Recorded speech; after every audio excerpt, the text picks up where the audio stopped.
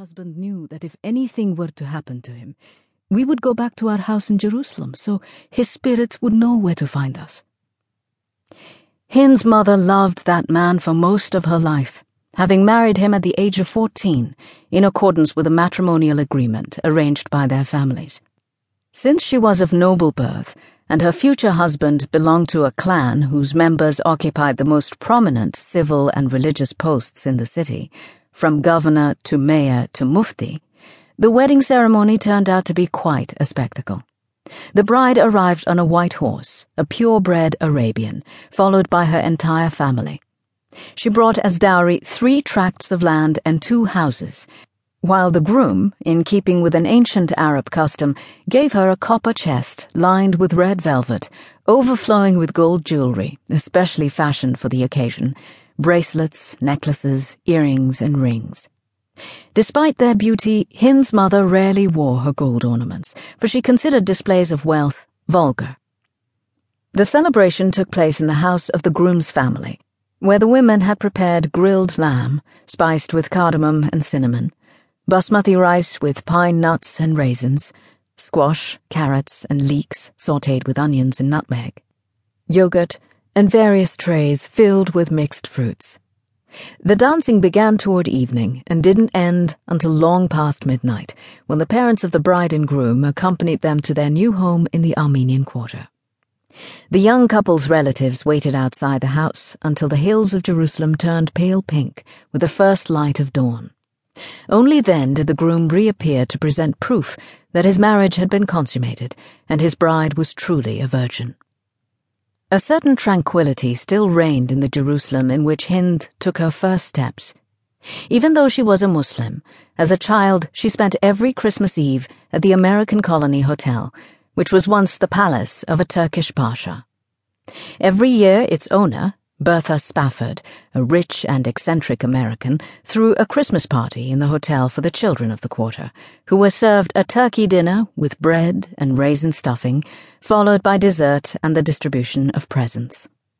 In a corner of the main lobby stood a Christmas tree, a gift from Hind's mother, who, with the help of her sons, had dug it up from her property. At the end of the festivities, the children would follow Bertha outside to witness the transplanting of the tree to the hotel grounds, because, as Bertha would tell her young guests, if we let the tree die, then the Christmas party will have served no useful purpose. Following dinner, it was customary to sing Christmas carols in Arabic, after which the Christians would attend midnight mass in the Church of the Holy Sepulchre.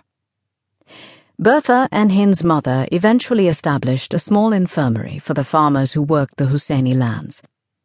One day, when a newborn was abandoned at the infirmary door, the 2 women, helped by a volunteer physician, immediately took the baby in and cared for it until they found a farmer and his family who were willing to adopt it. Hind and her brothers received an excellent education. Their mother expected them to spend at least a couple of hours each day reading. Their books of choice included some novels in English, acquired with Bertha's help. Hind's mother was particularly insistent on her daughter's instruction because, as she said, education elevated a woman's social status. Hind was sent to women's college in Jerusalem, while her brothers, like young men from other important Palestinian families, Husseinis, Nashashibis, Tijanis, completed their studies in prestigious universities in Damascus or Cairo. Hind was privileged to spend her adolescence in one of the most fascinating cities in the world. Although some signs of the disasters to come were already evident, in those days Jerusalem was still a place where children could grow up in peace. Hind's mother would have liked to marry her off in grand style to one of her cousins, but Hind was intent on continuing her studies in Damascus. The Arab revolt against the British Mandate in 1936 interrupted both the mother's projects and the daughter's dreams. To the 2 women who washed the body before it was wrapped in a shroud, so that the deceased would stand before God perfectly pure as prescribed in the Quran, the features of Hind's face seemed as serene as when she was alive, unblemished by the excruciating agony that had afflicted her in her final hours. Hind had awakened the previous morning drenched in sweat, and although she tried to hide the pain her illness